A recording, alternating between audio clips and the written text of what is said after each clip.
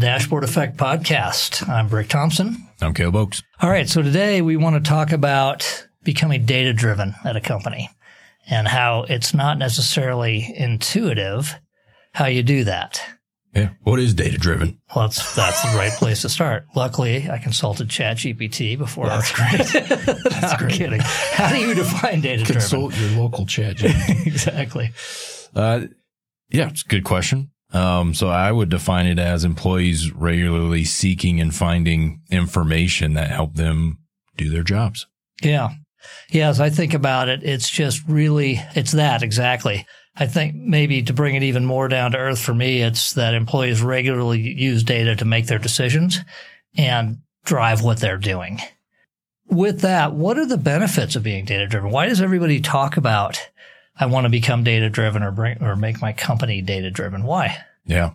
So I've been doing a lot of reading lately, as you know. You always do. And all of those books, there's like a common theme through all of them, no matter, who the author is or what the topic is.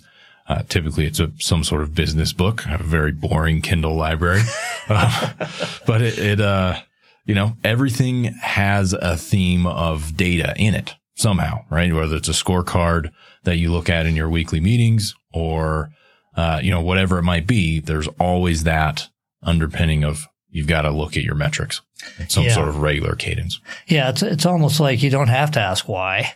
It's just sort of a given that you need to have data to optimize your business. I mean, if you look at guys like Lencioni, the five dysfunctions and other books guys, he's always coming back to data. Or The Game of Work, Chuck Coonrat. I mean, it was a book from the 80s, or I think he may have first written it in the late 70s, but still applies. Give people the score, give them a scoreboard. Mm-hmm. They're going to be happier. They're going to be more productive. They're going to feel more fulfilled. And then, I was looking up, quotes, and of course there's the Drucker quote, what's measured is managed. What gets measured gets managed. Or sometimes people say it, what doesn't get measured doesn't get managed. Mm-hmm. It's just so important to a business that you almost don't have to say why. Right. Right. Exactly.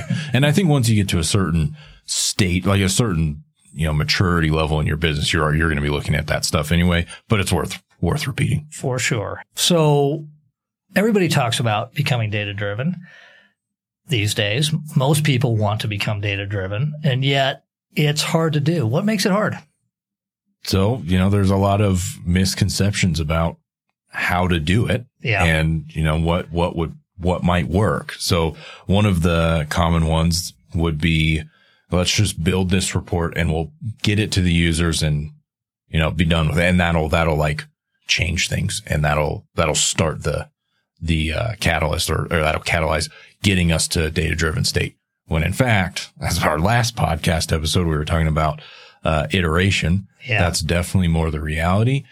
And anyway, there's a lot more that we'll get into with that, but you can't just build a report and expect people to change. Right. Yeah. The one and done. I mean, it happens, but it's the exception. Mm-hmm. You're unlikely to hit it right exactly the first time. And businesses change and needs change and requirements change and so on. And I think now that I'm thinking of this, I think there's it can be tricky because with these cool tools, like you take a Power BI or any of these other interactive data visualization tools, when you get that report out, people are super excited. It's like, oh, this is so cool. And this is amazing. And it feels like, oh, we've totally done something here. And then, 2 weeks later, they're like, now it needs to change and we need to do this or we need to do that. And it's not quite getting you there. And then maybe it just kind of fades into the distance, right? Right. Yeah. I think there's also a fallacy, a misconception, which is counterintuitive a little bit, which is we'll start by getting our data perfect. So we'll corral all the data we need and we'll do all of the data quality cleanup we need to do. Let's do all that first and then we'll be data driven. You're going to need to do those things along the way, but companies that set out sort of with this monolithic waterfall project of let's get our data perfect and then we'll start having some reporting and become data driven. often I think that doesn't work, usually, actually, because what you think you need when you start a data project often changes, as we talked about. And we talked about it a couple weeks ago. Once you get reports and data in front of people, they'll figure out what they really need. Right. And so that old-fashioned, old-style data warehouse project of let's define a common data model and spend 18 months building it, and then we'll be data-driven, it's a huge risk and not the right way to go. Not optimal. Right. It's tough. And especially when you know that there's data problems that you have to solve first, right? It can be tempting to say, we got to do all this data work first, and then we can start doing some reporting. When in reality, you probably should flip those things. Start reporting, get insight into your data, actually get a good handle on the problem. Anyway, it goes. There's still plenty more to talk about there, and I can go on and on, but I think we've covered it.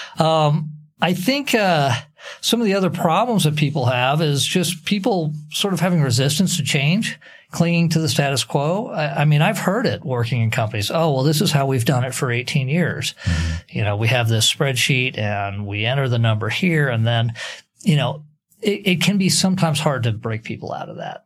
Right. So I guess the last thing that I would like to mention, and then I think we may have one more point, is that there's so many tools out there. There's so much great marketing, and there's so much to look at. And there's it's almost information overload when you start looking at the data space.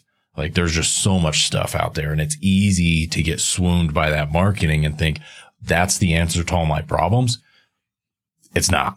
Right. The tool is about 10% of what you have to do to get you to where you want to be. Yeah. I mean, it's a really good point.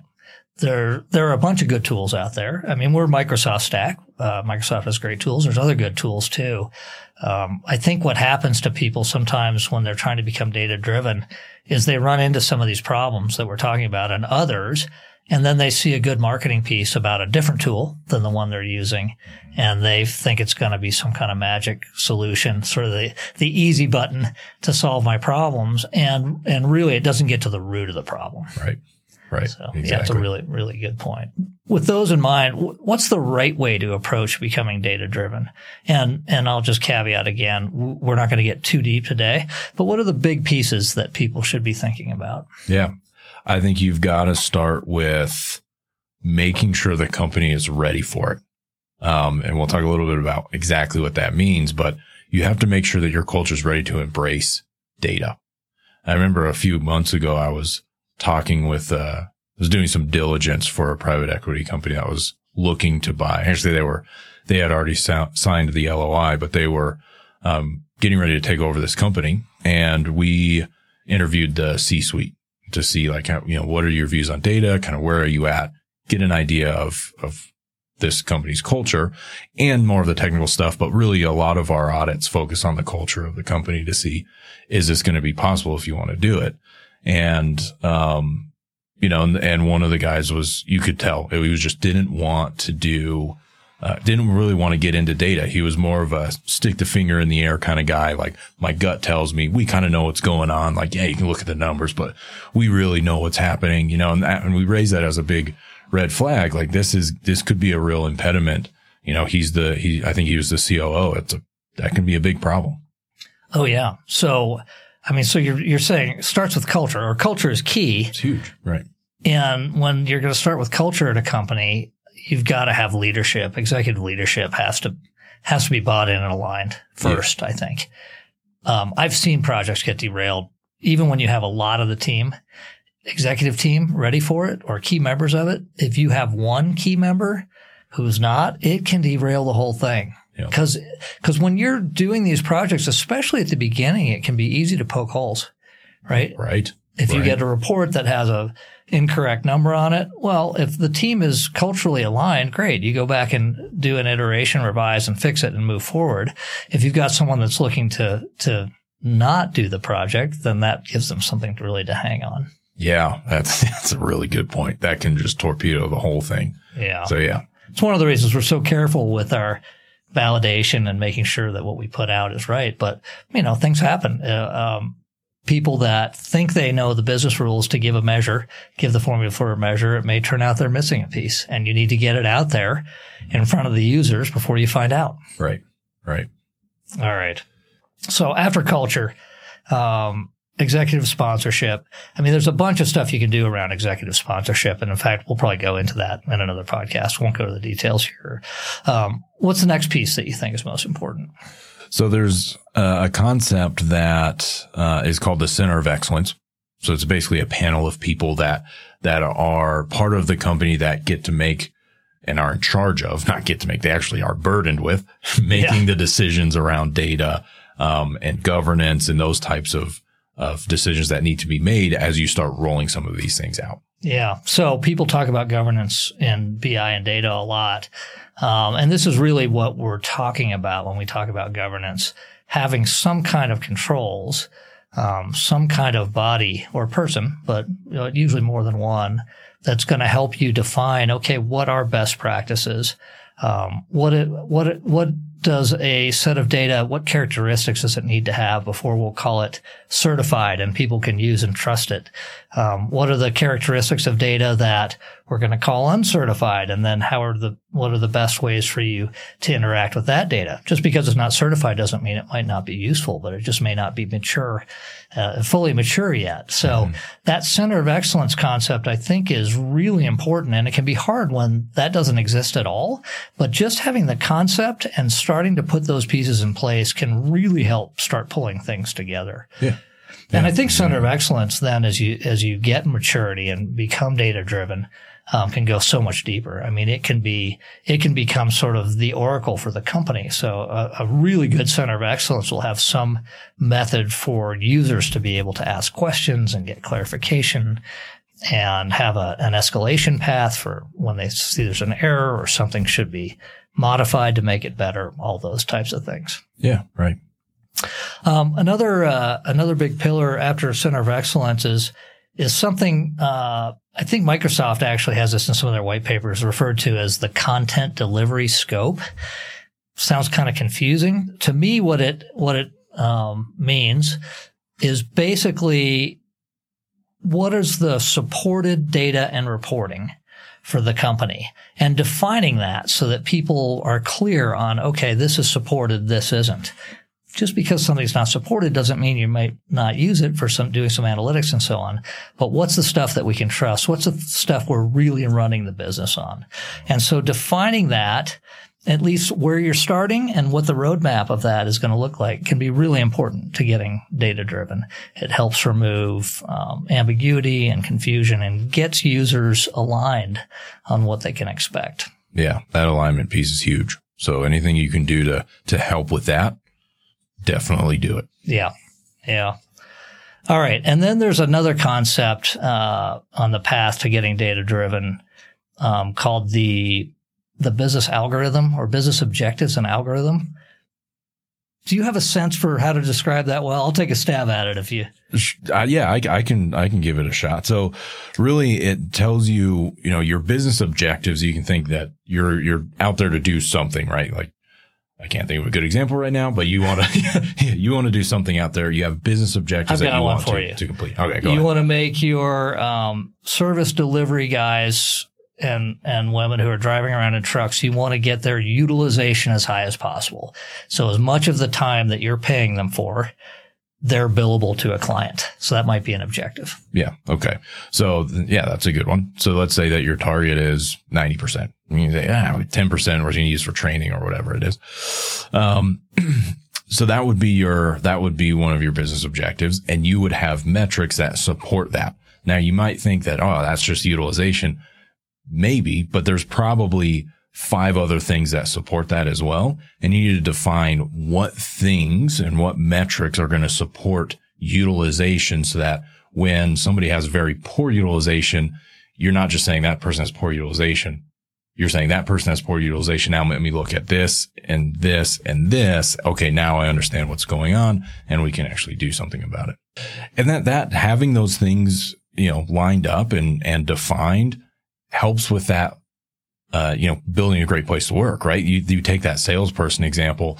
If you're just judging them on that end number and you don't care about the context around it, manager could come down hard on somebody. It's like, well, there's all these other circumstances that you could have looked at and seen, okay, this is what's going on. Let's actually fix some of the root issues here and actually work with this person. And that, just makes a better culture. Yeah. Well, and also you can take someone that might have failed based on the end number and make them successful. I've seen that many times in many different situations. Yeah. And that's ultimately what you'd hope for, right? Yeah, of course. All right. And then there's one more sort of pillar, I think, which is establishing a community of practice. Mm-hmm. What does this mean? So this is like your analysts and your developers within the company. A lot of the companies we work with don't have a staff to do this. But it's essentially what it is it's a group of people that you can, share ideas with, share best practices with, get answers from, that type of thing. So, for us, you could use, if you don't have this or you don't have people that could participate in this, you could use like a third party to be that community of practice for you. Yeah. Somewhere to give your users support. Yeah. People that are responsible for this. Yeah, it's interesting. We have that just internally as we support our customers. We have a huge community of practice here.